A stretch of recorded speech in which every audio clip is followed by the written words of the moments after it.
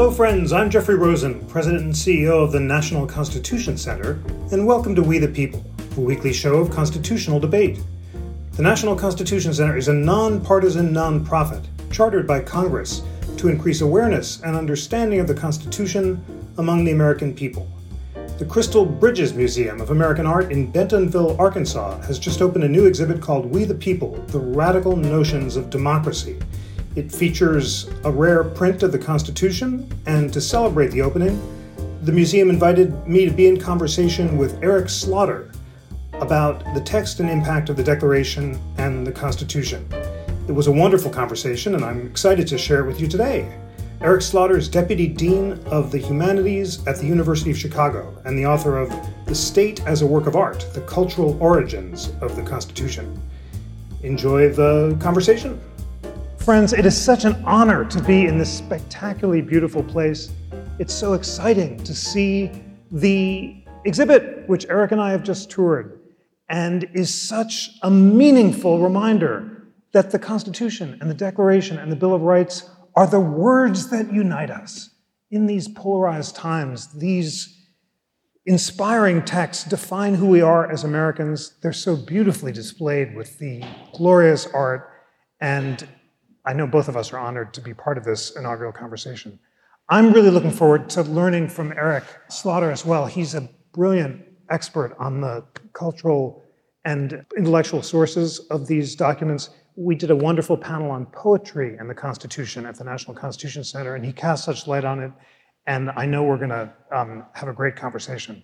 So here's the thought. We'll talk about the relationship between the Declaration and the Constitution. What are the ideas that underlie it, and what were those glorious words trying to achieve? We'll talk about freedom of conscience and speech. We'll talk about the original meaning of the pursuit of happiness. And we'll talk about how the founders reconciled the hypocrisy of slavery with the promise of the Declaration and how that promise was fulfilled in the post-Civil War amendments to the Constitution. And then we'll see where that goes, and we'll take your questions. I'm going to jump in by framing the question about freedom of conscience. So just a few months ago, we unveiled at the National Constitution Center the First Amendment tablet. These are the words of the First Amendment, 75 feet high, 50 tons of marble. They'd come from the Newseum building in Washington, D.C. When the museum shut down, these words were lovingly packed onto a truck on I-95 and driven to the National Constitution Center and installed in this glorious space that's about as big as the room we're in now. But imagine if behind us were not the beautiful lake, but Independence Hall itself. So we're unveiling the First Amendment tablet, and I'm standing in front of these incredibly powerful words, glimmering in silver, looking out on Independence Hall as I'm inaugurating this tablet. And I was moved to talk about two documents, Jefferson's Bill for Establishing Religious Freedom and Louis Brandeis's dissent in Whitney versus California, the greatest free speech decision of the 20th century. And Brandeis read Jefferson's speech when he wrote Whitney and traced its arguments word for word. And Jefferson, of course, wrote his Virginia Declaration soon before drafting the Declaration of Independence. So I was sort of gazing on Independence Hall and feeling the spirit of Jefferson basking over the words. And what's so striking about Jefferson's speech is he identifies four reasons for protecting freedom of conscience and speech. First, freedom of conscience is a natural and unalienable right. Second, freedom of conscience is necessary for holding our public officials to account. Third, freedom of conscience is necessary for the discovery and spread of political truth. And fourth, it is necessary for engaging political participation.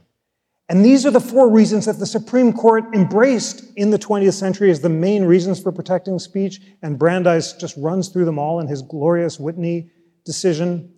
And it was thrilling to see that as a connection between the Declaration and the Constitution and the Bill of Rights.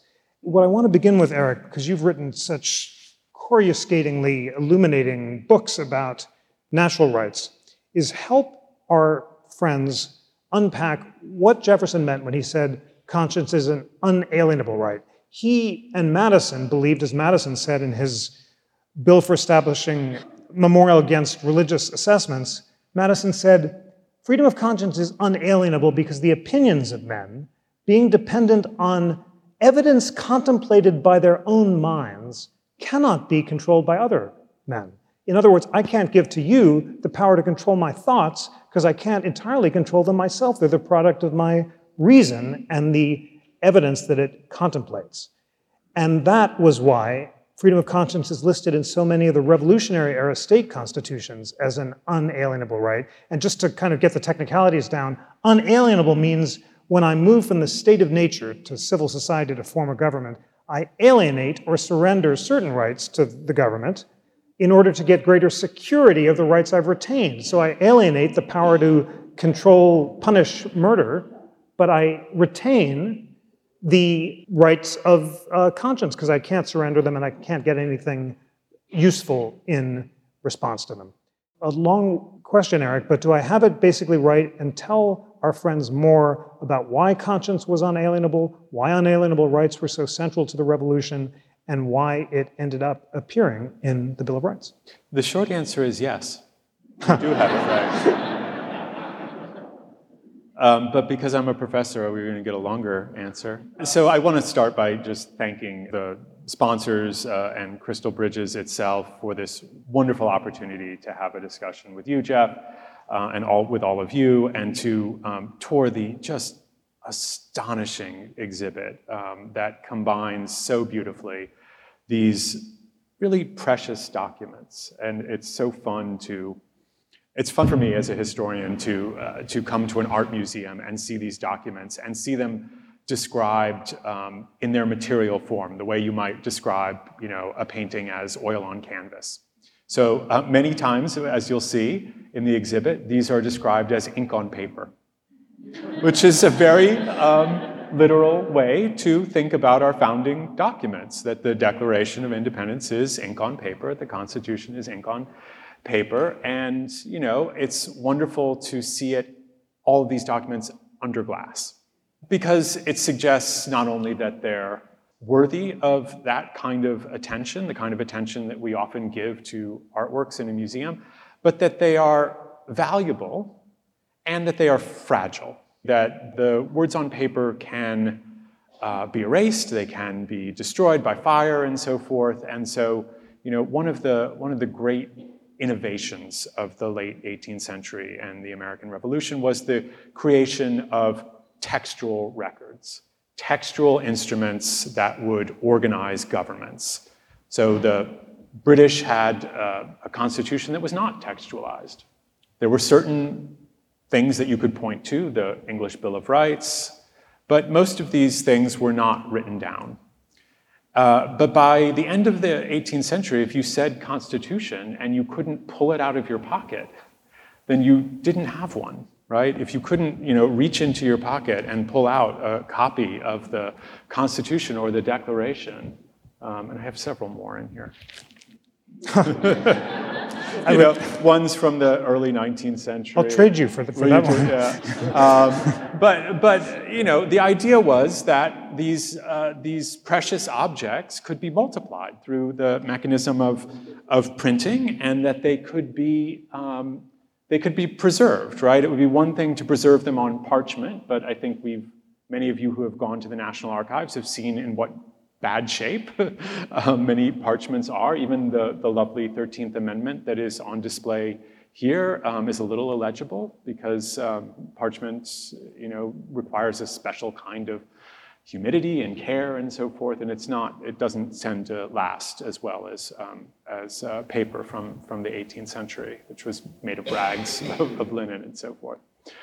So in any case, I'm very glad to be here. I'm very glad to see all these wonderful documents. And to get to Jeff's question, can I have a show of hands of those who have read the Virginia Statute for Establishing Religious Freedom?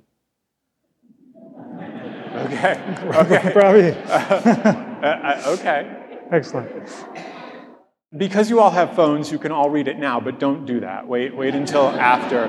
This is it's a legislative milestone. It is perhaps one of the greatest pieces of statute law from the age of the American Revolution.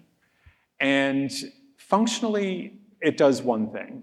It says that there won't be an established religion in Virginia. Many of the colonies had established religions. Virginia had the Church of England, the Anglican Church. And after the Revolution, there were movements by different denominations, Baptists and others, who did not like the idea that their taxes were going to support the Anglican Church or one particular church, and that as Baptists, let's say, they were merely being tolerated, right? And in fact, throughout the Revolution, you see a kind of wholesale denigration of just the concept of toleration, because toleration implies superiority. If I can tolerate you, right, it suggests that I'm above you in some way, or that my religion is better than yours, but I'll allow yours to function. So in the first draft of the Virginia Declaration of Rights in June of 1776, George Mason uses the word toleration. And James Madison is a committee member, and he says, actually, no, let's, instead of toleration, let's cross that out and write free exercise of religion, right? Or liberty of conscience. Those are more egalitarian than this concept of toleration. When George Washington writes a letter to the synagogue in Newport, he says, it's wonderful that we no longer talk about toleration because it suggests that we're merely tolerating you. And now we all celebrate free exercise of religion. So when you do read after this session, when you do go and look at either the 1779 draft that Jefferson wrote of the religious freedom, it was called then a bill for establishing religious freedom. It's kind of play on words, right? That you're not establishing a religion, you're establishing a right. And whether you read that one or the one that was ultimately enacted, there are very few changes. And it was his protege, James Madison, who was able to get it through the Virginia legislature in the middle of the 1780s after the Revolution was completed. It's in three parts. The second part is the enacting clause. It's the main sentence that says that there will not be an established religion. The third part is a little curious. It says something to the effect of, even though we're just ordinary legislators who are making a statute, and any future legislators could change that statute because that's what legislators do, and legislation in the period is full of repealing things and passing new things and repealing and amending and so forth and going back and forth. So they're afraid that it could be. They said, but just so you know, this is one of the inalienable rights of nature, and thus should always be protected except by despotic governments, right? So if a future legislature decides they're going to do that, it's a warning. But that's not where the energy of that document is. The energy of that document is in its first sentence, which is perhaps the longest sentence written in the 18th century. I don't know that for sure. It is something like 540 words. It is all connected by semicolons. There are 10 semicolons. I will, joke to my class that I'm just going to read them one sentence from the Virginia statute, and then 4.5 minutes later, I'm still going. So it's a wonderful Enlightenment document that argues for, that it would be hypocritical for people to be forced into their religions. Because religion is often not a conscious choice. It's whatever the evidence that is presented to you tells you. It is a very private right, and thus a very, very fragile one, and worthy of governmental protection, right? Now, Massachusetts, at the same time as Virginia, takes a very different tact. They decide that because virtue, one of your key words, is so important to Republican governments, and Massachusetts is a Republican government, that they will support the public professors of religion, meaning a church. And so, there are different strategies for thinking about the role of religion in political life in the 18th century. But boy, that Virginia statute is just, it's breathtaking. And so, go home, you can probably listen to it on YouTube, or you can read it to one another. But it's a real milestone. Wonderful. Thank you for inspiring us all to read it. I'm so excited that the Constitution Center is going to put that document and a lot of the other central documents of American history online in this new Founders Library that leading liberal and conservative historians are selecting, so that you can learn from the primary texts and make up your own mind. I want to ask you now, Eric, about this really meaningful reading project that I began during the COVID quarantine and has now become the subject of my next book, which is going to be called Pursuing Happiness, the Ancient Wisdom that Inspired the Founders' Quest for the Good Life. And basically, during the quarantine, I noticed a surprising coincidence I hadn't seen before. Benjamin Franklin, when he was starting off in Philadelphia, made a list of the 13 virtues that were necessary to achieve moral perfection. And they included patience and humility, and he included chastity, even though he'd just sired a son out of wedlock. And he included humility, even though he knew he'd have trouble with this once he published a pamphlet called, with big type, Humility by Benjamin Franklin. But he nevertheless made a list of these virtues, and he put little X marks during the ones that he'd fallen short of. And he found this very depressing because he was falling short so much. But he said he became a better person than he would have if he hadn't. And the motto for this project was a book by Cicero that I'd never heard of called The Tusculan Disputations. Well, what struck me was that Thomas Jefferson made a similar list of 12 virtues. And when he was asked to define happiness, he sent to a Maine schoolmaster called Amos Cook an excerpt from the same book, Cicero's Tusculan Disputations. And it said, the man who is unruffled in his tranquility, who is neither driven to heights of wanton exultation nor great despair, he is the wise man of whom we are in quest. He is the virtuous and happy man. So, struck by the fact that both of these great figures had defined happiness with this reference to this Stoic self-help manual that I never read, I decided to read the books that inspired Jefferson when he wrote the Declaration. And I just learned a moment ago that Eric, in his phenomenal class, actually has his students use the same reading list that I did, which was a list that Jefferson sent to the son of a friend of his who was going to law school called Robert Skipworth. And Jefferson says, here's what the books you have to read, the core curriculum. Make sure you read them at these times of day and start at 6 a.m. when your mind is clearest, and don't stop until 9. It was incredibly rigorous. Did you keep that schedule? Well, I did. I got up every morning at 5. I thought if I'm going to get through these, I better be strict, like Pythagoras, who inspired Jefferson and Franklin in keeping these strict schedules. And I'd watch the sunrise, and then I'd kind of do my reading, and I got through the reading list.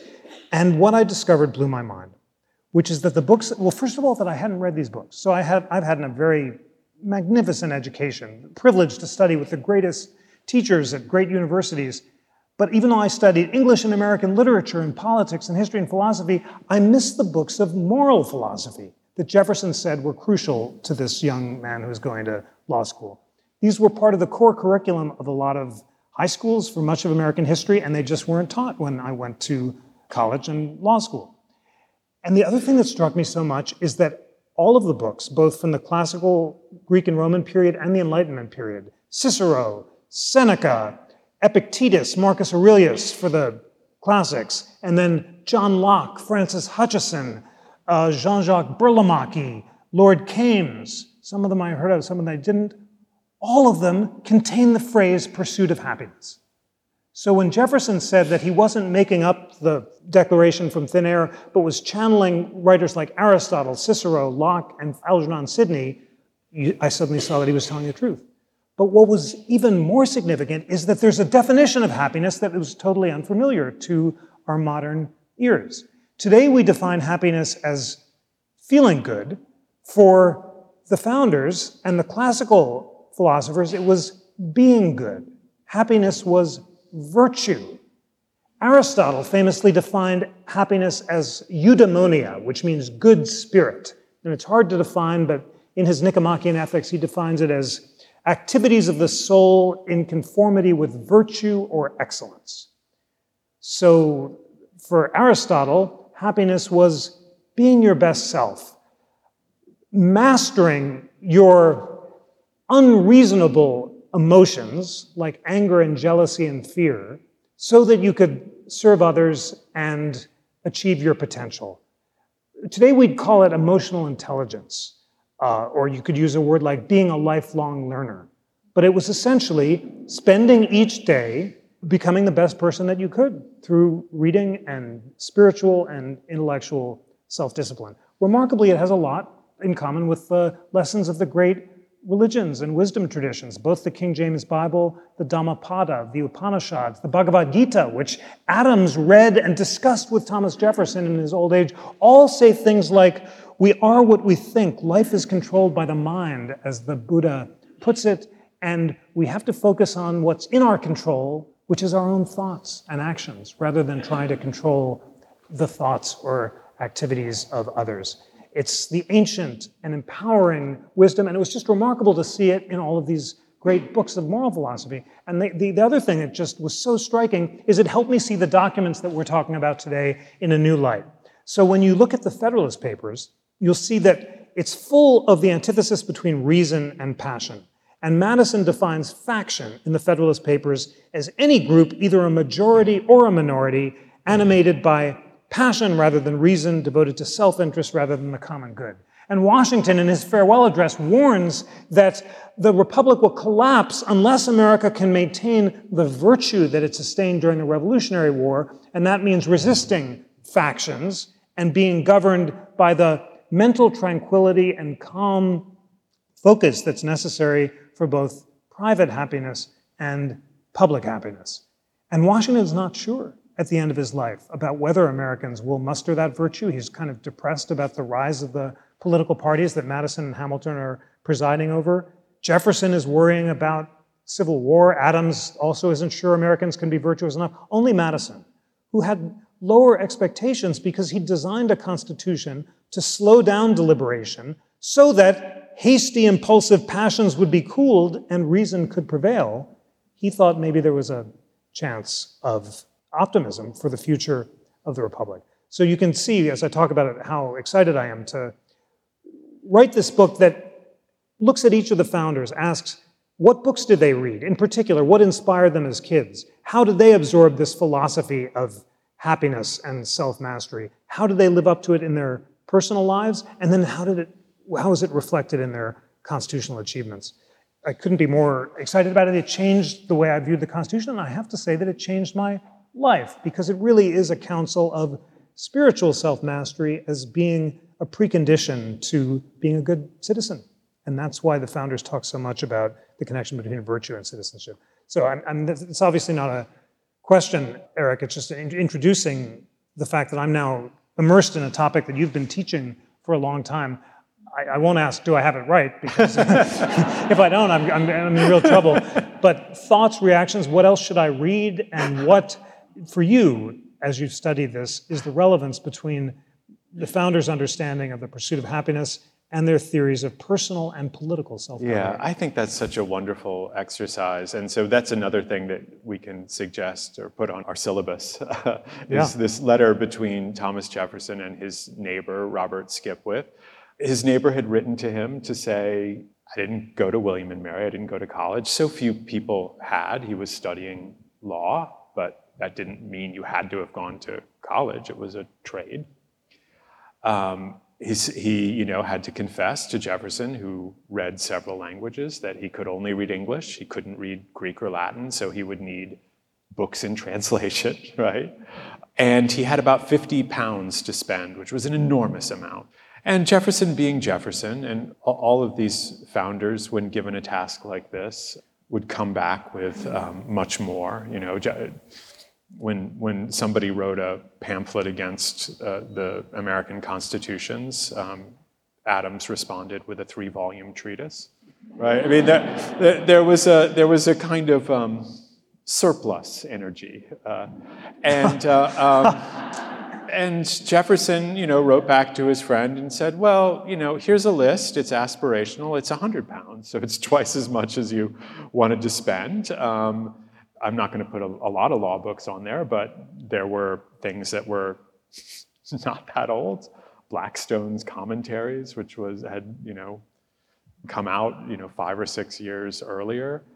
There were all of those wonderful English translations of the books that Jeff has mentioned, including translations by women. So a translation of Epictetus by Elizabeth Carter, who was one of the female savants of the 18th century, member of the Blue Stocking Circle.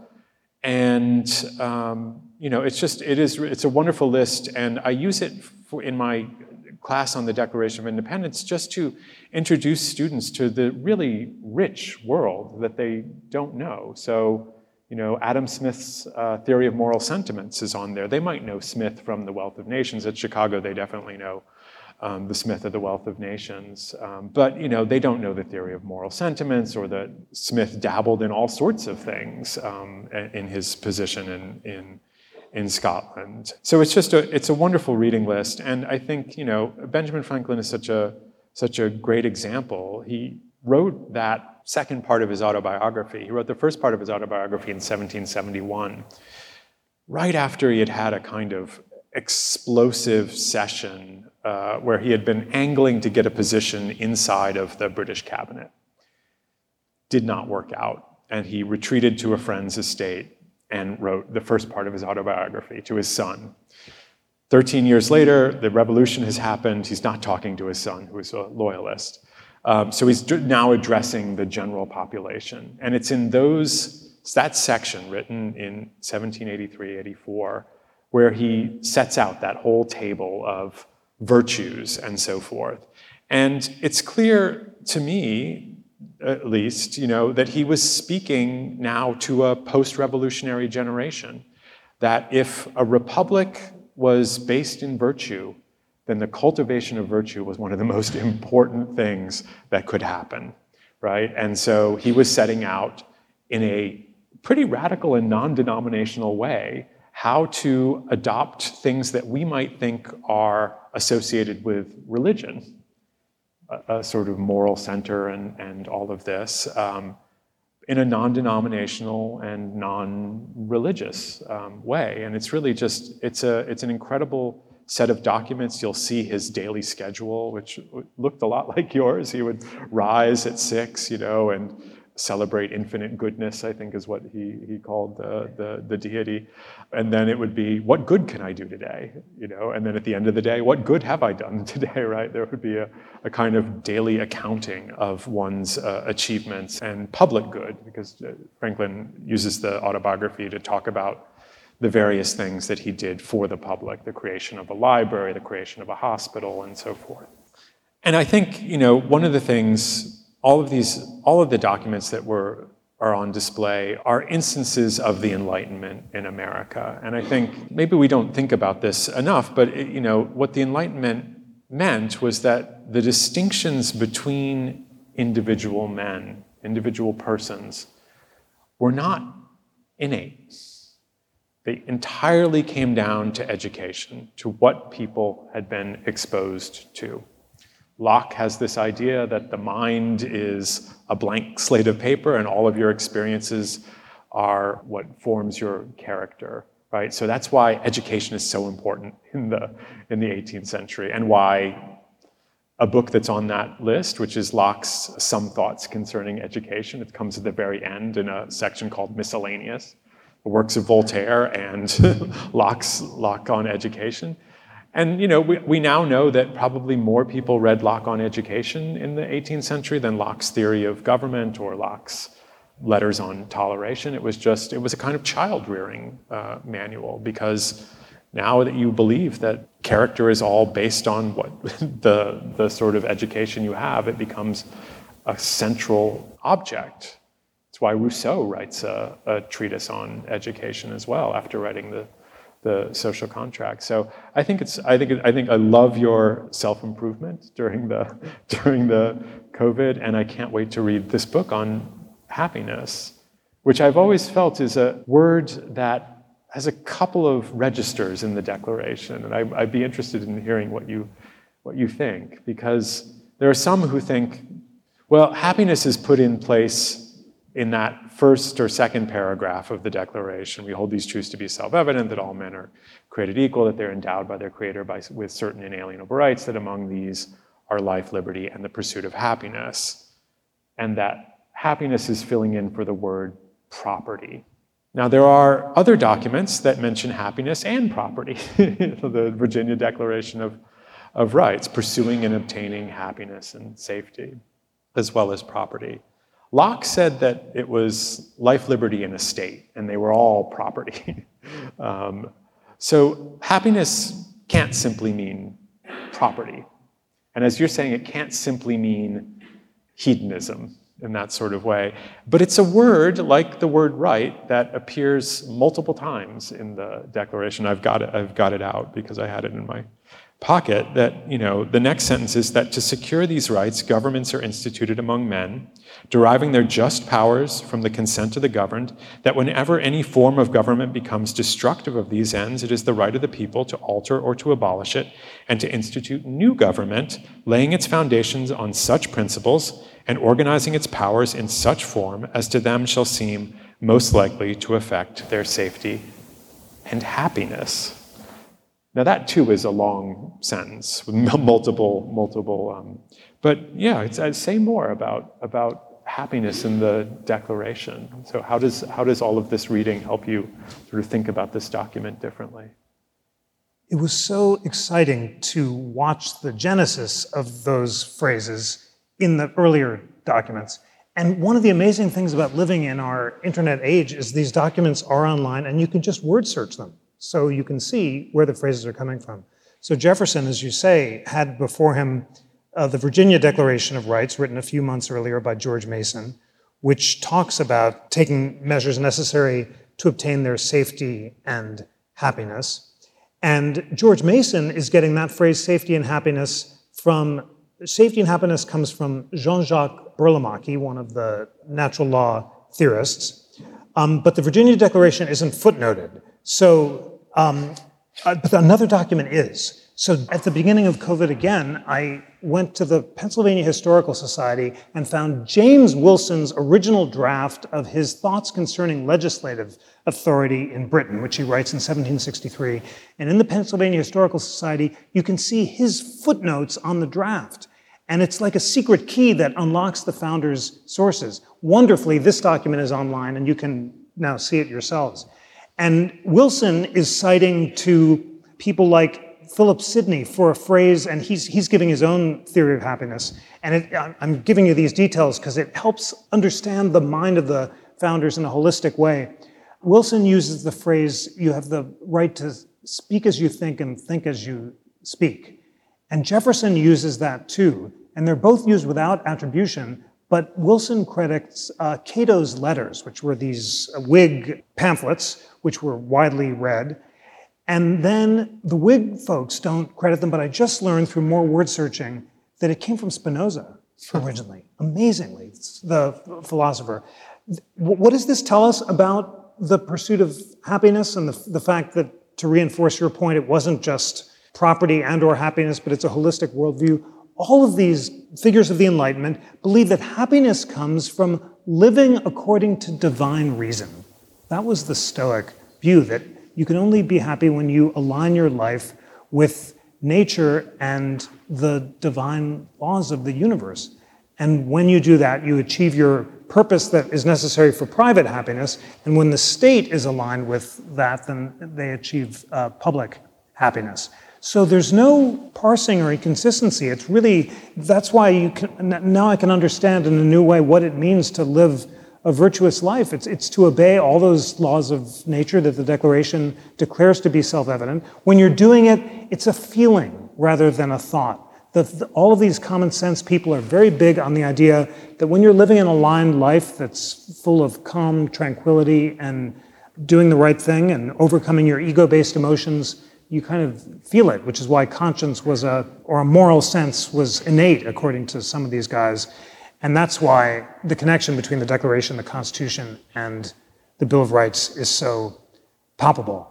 I want to ask you now, Eric, about your new book, which I'm so excited about, and will introduce a really important topic, and that is, how were these founders, who talked so much about virtue and tried to live according to it, able to tolerate the existence of chattel slavery?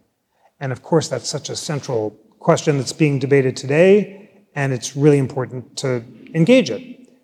What so struck me, and this was new to me because I hadn't read these sources before, and you're so deeply immersed in them, was that far from denying the hypocrisy and the inconsistency of slavery with the ideals of the Declaration, the founders openly and repeatedly acknowledged it. There's an amazing letter from Patrick Henry. How is it possible that I, who myself am devoted to the natural equality of all men, myself own slaves? I cannot justify it, and I will not attempt to. He totally recognized the inconsistency. And Jefferson, of course, famously is spending his entire life denouncing slavery, saying it must eventually be abolished at some long point in the future. But not only is he unable to actually take steps to make that a reality, but he won't even free his own slaves, including his own children. The enslaved children that he had with Sally Hemings, most of them are not freed either.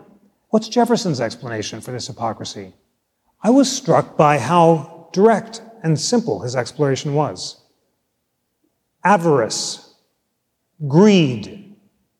In other words, he recognized that he and other slaveholders were simply too addicted to the lifestyle that slavery made possible to give it up. They knew it was wrong, but they didn't want to give it up because they liked the lifestyle. And that's why Jefferson didn't free his enslaved population, because he didn't want to pass on debts to his daughters. As it happened, he was so much in debt that they had to sell Monticello immediately. And it's striking how much in the debates, Jefferson and Mason, during the Constitutional Convention, they want slavery ended right away because Virginia has moved from a tobacco crop to wheat, and they don't need more people, human beings, imported in chains from abroad. They're happy with the existing population. It's South Carolina and Georgia that they blame for wanting more to continue the slave trade, and Jefferson and Mason. Mason is furious in the convention that the convention decides to wait until 1808 to ban the importation of slavery. Eric was pointing out to me that on the wonderful copy of the Constitution that you have here, there's a typo. And the actual Constitution says slavery can't be banned before 1808. The typo says 1708 because they haven't updated the typesetting yet.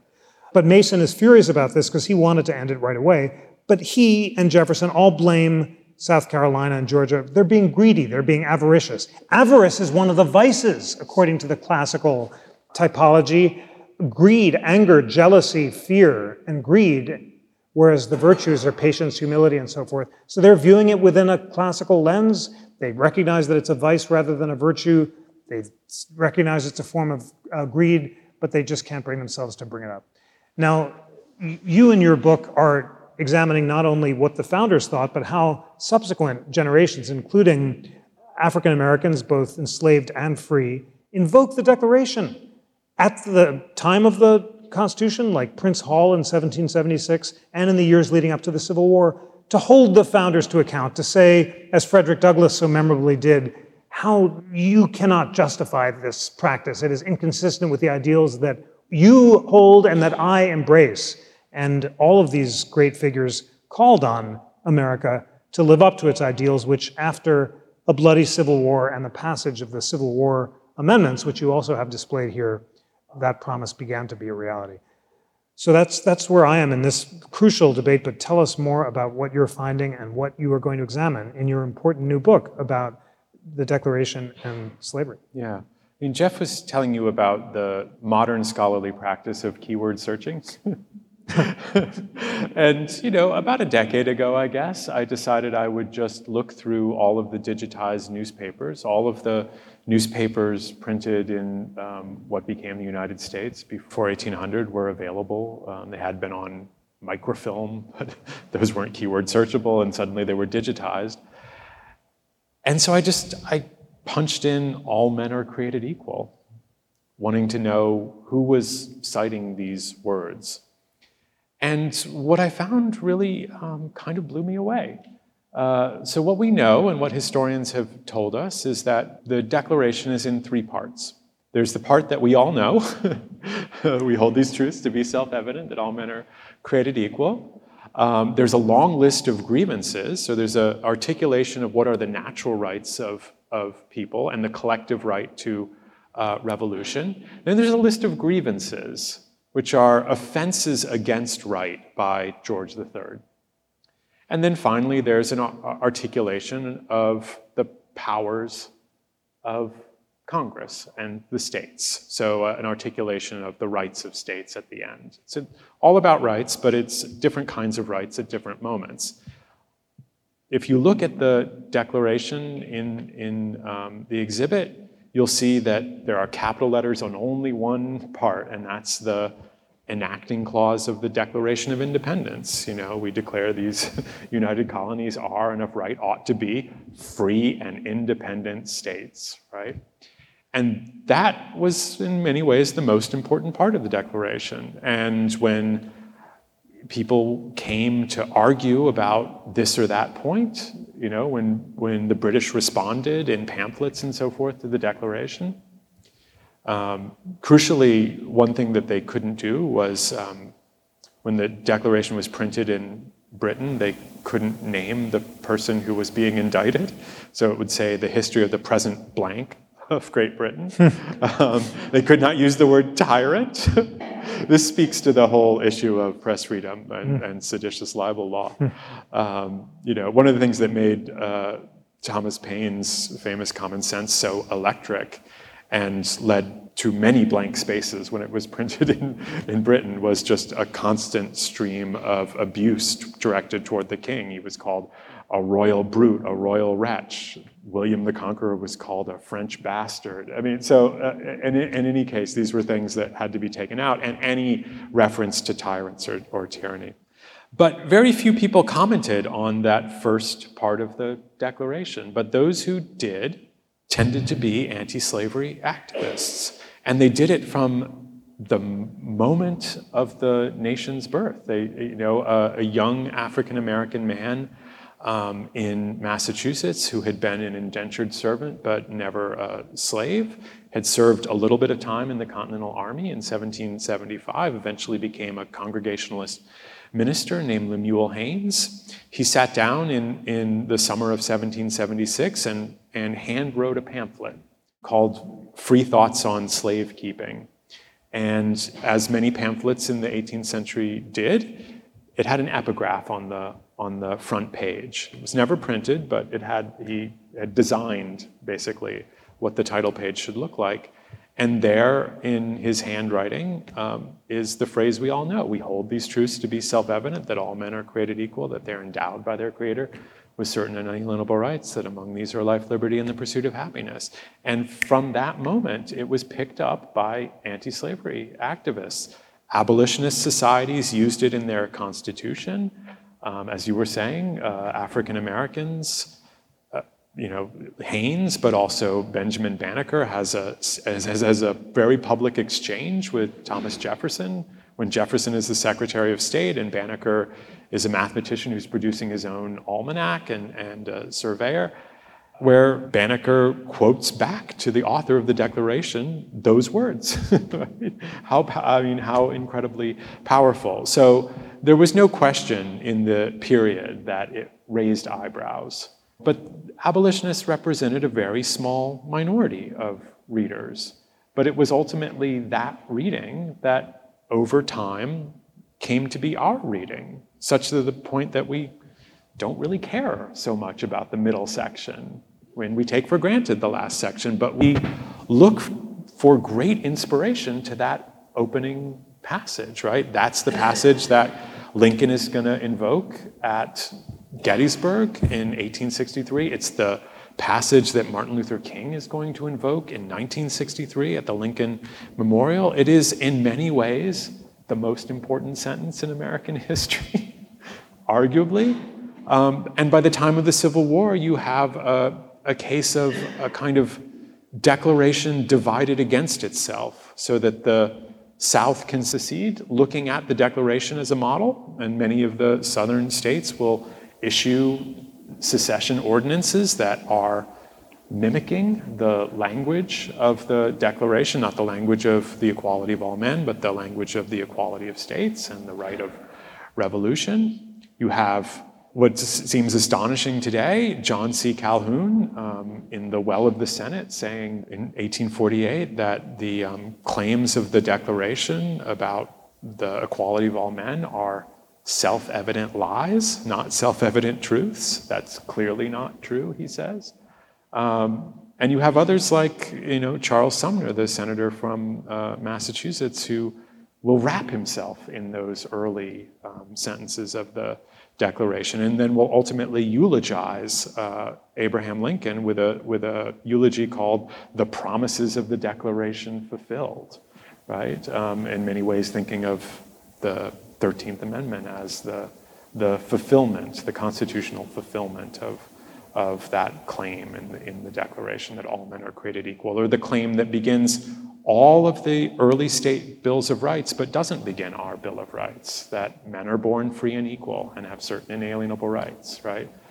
When Anti-Federalists in 1788 complained that there wasn't a Bill of Rights, they had a certain idea of what that meant. It didn't simply mean protecting speech, press, religion, although all those things were important. It meant an articulation of the fundamental equality of people, of the right of people to form their own governments, that governments were created by consent out of exactly those inalienable rights, the rights that you could alienate. There are alienable and inalienable ones. And it was designed to protect those that you couldn't alienate.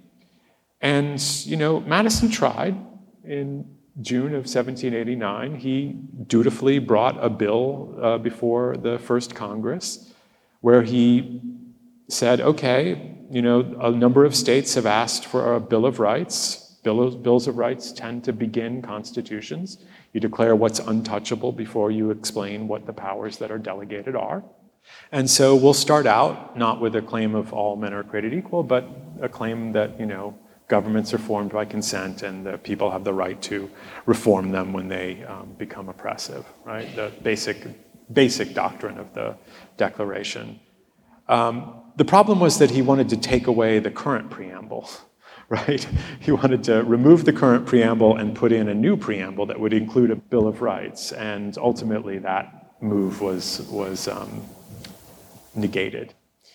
Madison wanted to interweave all of the amendments into the Constitution. So if you were going to say, Congress shall make no law respecting an establishment of religion, that shouldn't go at the very end. It should go in Article 1, where you're enumerating the powers of Congress.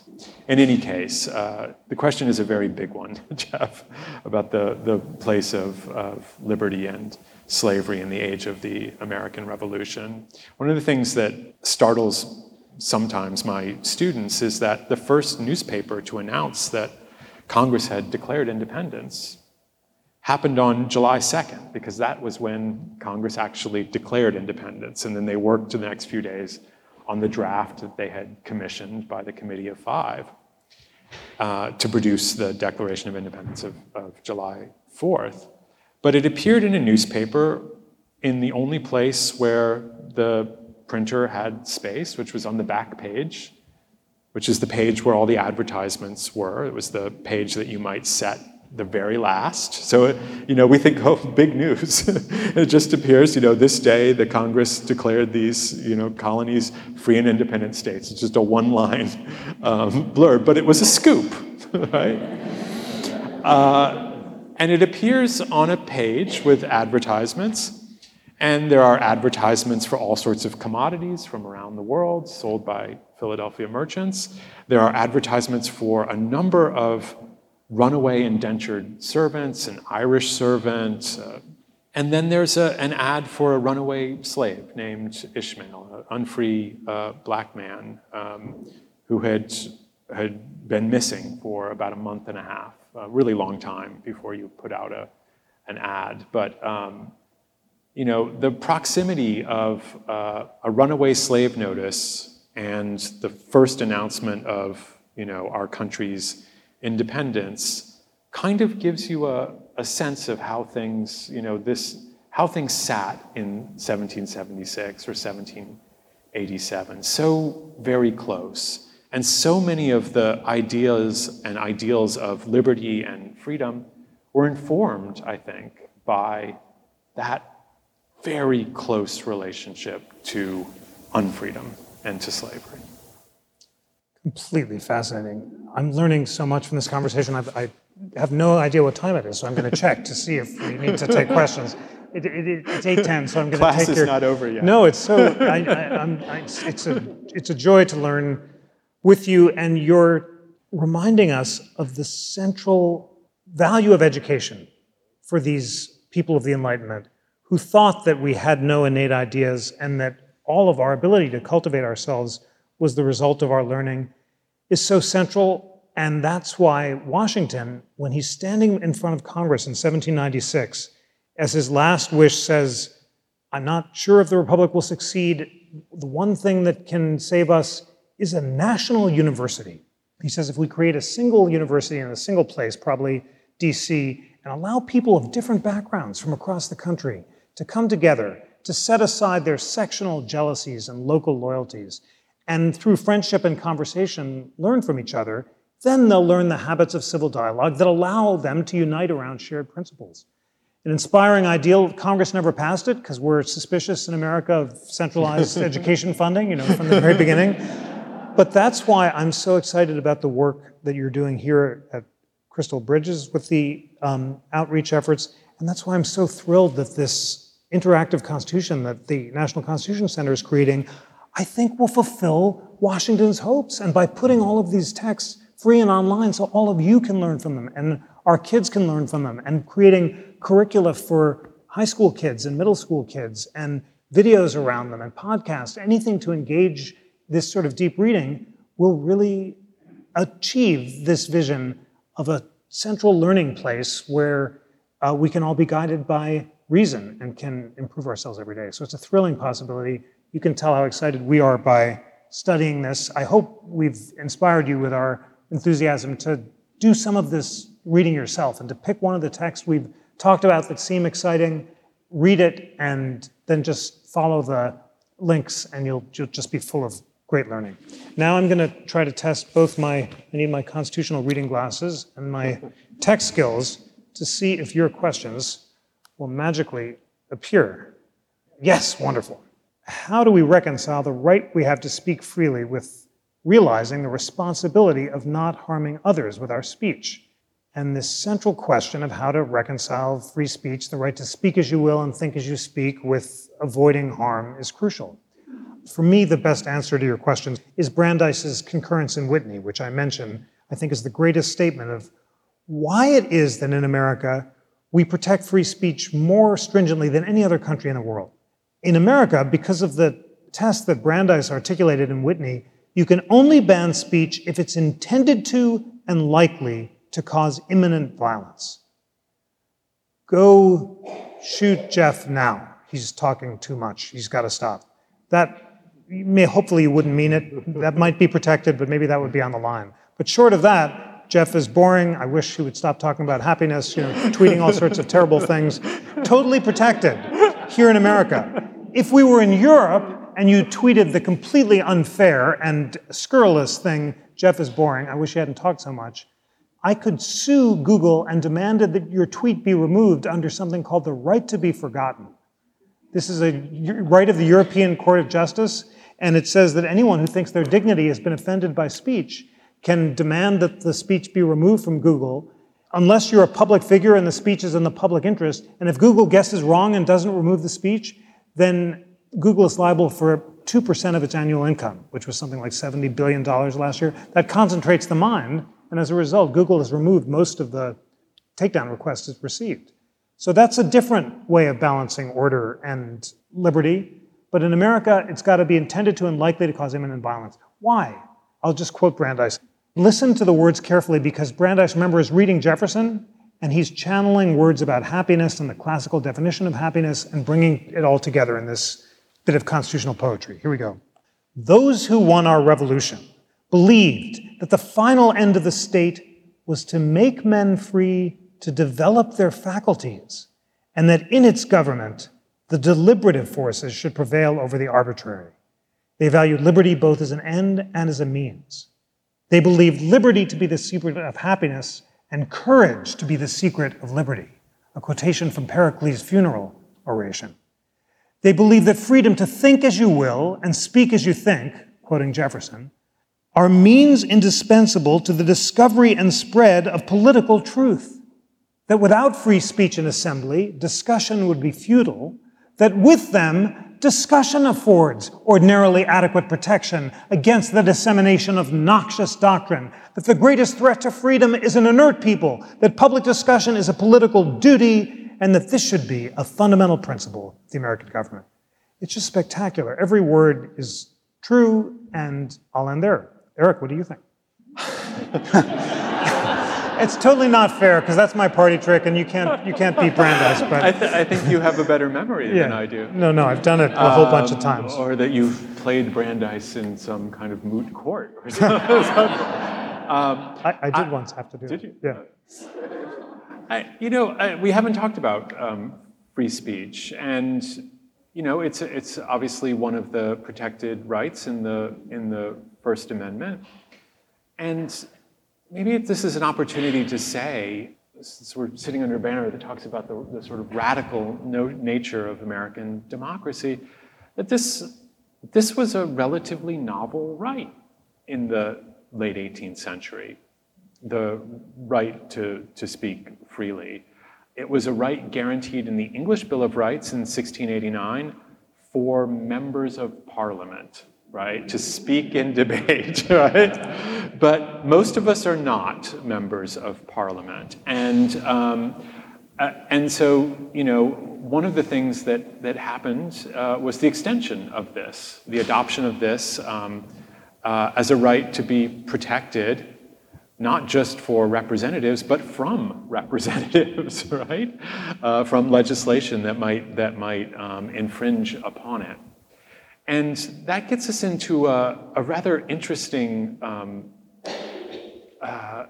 it's kind of intellectual history, which is the sort of intellectual history of rights in the 18th century. And when Madison and co. are enumerating rights in the late 18th century, in 1791 in New York in the first Federal Congress, it is astonishing how many of them are relatively new. The idea that your papers couldn't be seized, I don't think would have occurred to someone before the 1760s. The quartering of troops, I don't think would have necessarily been declared a right prior to the Revolution. Some of these are the effect of the war and so forth. But the press one is incredibly important. And in fact, there's a wonderful book by Linda Colley about the sort of spread of written constitutions from 1776 all the way up to the present. It's one of the fundamental aspects of modern politics. It's one of the fundamental genres. We don't really have them before 1776, at least written ones, and then we almost have nothing but them afterwards. There are very few countries that don't have one. But a lot of these rights, like freedom of speech, freedom of the press, were hard won, and they were relatively novel. And there was a sense, I think, in the 18th century. And one of the difficulties of writing the Bill of Rights was to try to write it in such a way that, A, when you said Congress shall make no law respecting an establishment of religion, you didn't create other powers for Congress. You didn't inadvertently augment federal power in any area that you didn't mention. This was the reason why Alexander Hamilton thought that a Bill of Rights was not only unnecessary, but dangerous, right? Many of the Federalist avant-garde thought that, a Bill of Rights was a throwback. Monarchies had bills of rights, and they protected people, they protected legislatures from the crown, right? That's where you declare rights, and declare rights against James II, against George III, but declaring rights against your own government, your own freely elected government, didn't make a lot of sense to people like Wilson, to people like Madison, to people like Hamilton. And Madison was ultimately won over by thinking that it would become a kind of a way of uniting people around the Constitution. So we have the Bill of Rights because of a massive dissent at the moment of the founding, right? It's important to remember. But it was also very difficult for them to engage in the act of writing these constitutions because, as Madison said in Federalist 37, which is actually open on display there, that the medium itself in which we express ideas, words, is a cloudy medium and subject to much confusion. So I might mean one thing by freedom of the press, and you might mean another, and we say that there's the liberty of the freedom of the press, but we mean different things by it, right? And there was a real sense in the period of both the excitement of writing things down in constitutions and also the kind of danger, right? That you might foreclose possibilities, that people might think that only these rights that are enumerated are the ones that are protected. And so what they did was add the Ninth Amendment, right? The enumeration in this Constitution of certain rights shall not be construed. It's an interpretive problem to deny or disparage others that are retained by the people. And I think that's a really important, kind of loophole within the Constitution and their thinking in the 18th century, that because so many of the rights in the Bill of Rights were designed to answer the real objections of anti-federalists, the ones, Madison said, let's just do the ones that most people were upset about: conscience, press, assembly, quartering, and so on. Means that they didn't take under consideration lots and lots of things, right? They left unsaid quite a lot, and I think that's a really important aspect of sort of the intellectual history of constitutions in the period. Absolutely wonderful, and such a fascinating reminder of their understanding of the malleability of words, as well as a reminder of the novelty of the speech right. So I'm going to read several questions and then answer them and then give you the last word. When did we start losing the classical definition of happiness, and how can we get it back? The classical definition of happiness you conveyed reminded me of the notion of self-actualization per Maslow's hierarchy of need. Is that a fair comparison? And the National Constitution Center has been integral in a personal belief that if we remain virtuous, our republic will survive. We will continue to strive for a more perfect union. How do you see virtue playing out today, and do you have hope for a republic? A wonderful question. Okay, so how do we start losing the classical definition, and how can we get it back is such an important question. Students who are lucky enough to take Eric's class read the books that I mentioned, but they clearly dropped out of the curriculum. David Brooks is writing about the founders and character, and he thinks it was around the 40s. And I'm not sure why exactly it was right after World War II, but there's no question that by the 60s, the whole definition of happiness became much more focused on letting it all hang out, about autonomy, about pleasure-seeking, and not so much about this self-mastery, self-actualization idea, so that it became so unfashionable that may have had something to do with it. But the question of why I want to learn more about the when seems to be in the mid 20th century that it dropped out of the curriculum. Is it like Maslow's self-actualization? I think so. I think so. Self-mastery, self-discipline were the 19th century terms. Self-government, the government of the self. But Maslow's ideas of being your best self, of human flourishing, which is really an Aristotelian idea, seems exactly right. And then you ask, are there grounds for hope? And that's a really important question today. And I'll be candid, because I must be. We must reason with each other, as Brandeis said. This is obviously an extraordinarily challenging time, and it's hard not to think of how uncertain the founders themselves were at a time as polarized as today, after the election of 1800, where people are fighting duels. Hamilton is dying. People are running for Congress on the grounds that their left hook is better than the other guys, and they're beating each other on the floors of Congress. And Washington is not sure whether factions will overtake the Union, and Jefferson fears civil war, and Madison is despairing of classical virtue. Only Madison has some cautious, tempered optimism, but they're not sure, because it's never obvious whether a majority of citizens at any time will muster. It's very difficult to be a citizen. First, you have to perfect yourself, and then you have to perfect yourself as a citizen. The perfect citizen is in the perfect state, as the Greek called it. And it's very arduous. It takes a lot of work. It takes education, and education has to be widespread. And there are so many factors today that are militating against Madison's optimism, including polarization and social media, which are the opposite of the slow, cool deliberation and the diffusion of reason across the land in thoughtful journals like the Federalist Papers that Madison thought was the key to success.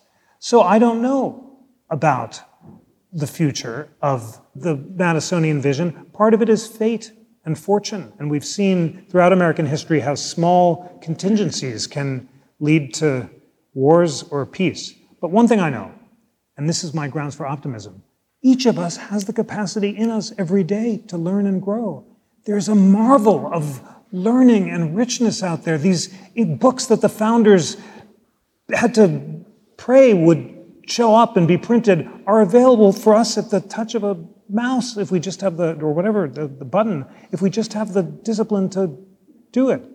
So, and just knowing look how much we've learned from each other tonight, and look how much you've learned just by taking the time, an hour and a half, to really dig in. It is extraordinarily rewarding to follow the path and to learn and grow. And the other thing is, when you model conversations of learning like we're doing here, like you're doing at Crystal Bridges, like we're doing at the Constitution Center, and we're trying to bring to kids across America, middle school kids, high school kids, show them what it's like to have a civil dialogue, bring them the primary text and learn together, they always rise to the occasion. And it's so inspiring to see these kids in the Zoom chat when I exhort them, read the majority opinions and the dissents of the Supreme Court opinion. One kid said, "I'm only 9, I'm not sure I can read the dissent." but he did, and you can too, and you can. So people will rise to the occasion if you have faith in them, as I do, and I cannot help but imagine, given all the glorious, if education is the answer, and we now have it within our power to diffuse this light free across the whole land in a way that wasn't technologically possible at the time of the framing, I'm confident that ultimately this more perfect union will survive. Last word, Eric, to you. It's hard to follow that. I think these documents can provide a touchstone that unifies the country. They have done that at different moments. I think it's also important to remember that they were never the product of unanimity. The Constitution is signed. There's a signature at the end, done in convention by the unanimous consent of the states present. That was a trick of Franklin's to get around the fact that there were certain delegates who were not going to sign it, but might be persuaded to sign it if it was just the unanimous consent of the states, not the individuals who were at the meeting. And 3 didn't sign. And Washington, when he went home that night, wrote in his diary, the Constitution was signed by all the states then present and Colonel Hamilton. Because his delegation had left. The New York delegate, he was the only delegate left and thus couldn't really vote on measures. But in any case, we tend to forget that this, we sometimes look back on the period of the American Revolution as if it was a united period. The Founding Fathers were in fundamental agreement about most things. And I don't think that's completely true. A few votes in the ratification convention in New York, in Virginia, and in Massachusetts, and the Constitution would not have been ratified in 1788. It was not by any means a unanimous passage.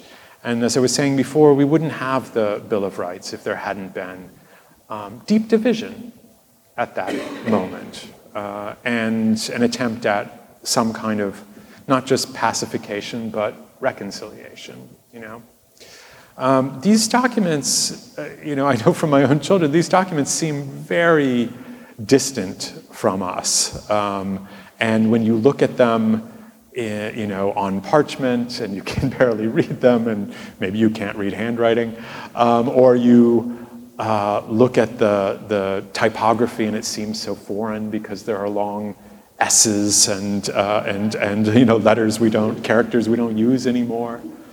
Were on their way out even at the time. I think it's worth remembering that this is a fairly young country.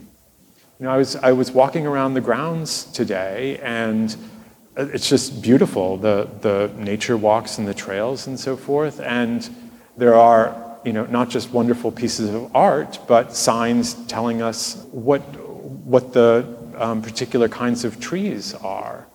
And there are some wonderful old black walnuts that I passed by. And black walnuts can have a lifespan of about 250 years if you're lucky. And that's about where we're at as a nation, right? So if you think, we walk outside and there are trees that are as old as our country, that's not very old, right? And those trees will not maybe make it after a certain point.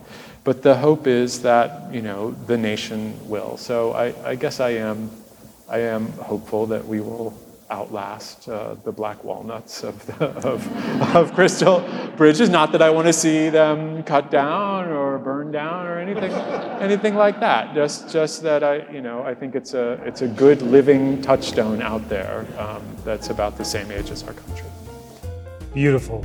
Eric, thank you so much for a meaningful and memorable conversation. Thanks to you all. Today's show was produced by Melody Rowell. Research was provided by Sam Desai, Vishen Chowdhury, Colin Thibault, and Sam Turner. Many thanks to the whole team at Crystal Bridges for hosting the conversation and for allowing us to share it with We the People listeners. The exhibit is running until January 2nd, 2023. Please be sure to check it out if you're in Northwest Arkansas. Please rate, review, and subscribe to We the People on Apple and recommend the show to friends, colleagues, or anyone anywhere who is eager for a weekly dose of constitutional education and debate. All of us are thrilled at the National Constitution Center that Justice Stephen Breyer has just joined us as our honorary co-chair, along with Justice Neil Gorsuch. Justices Breyer and Gorsuch are committed to the National Constitution Center's mission of advancing civil dialogue and debate, and we're really looking forward to our work together in the years ahead. You can support our mission by becoming a member at constitutioncenter.org/membership, or give a donation of any amount to support our work, including this podcast, at constitutioncenter.org/donate. On behalf of the National Constitution Center, I'm Jeffrey Rosen.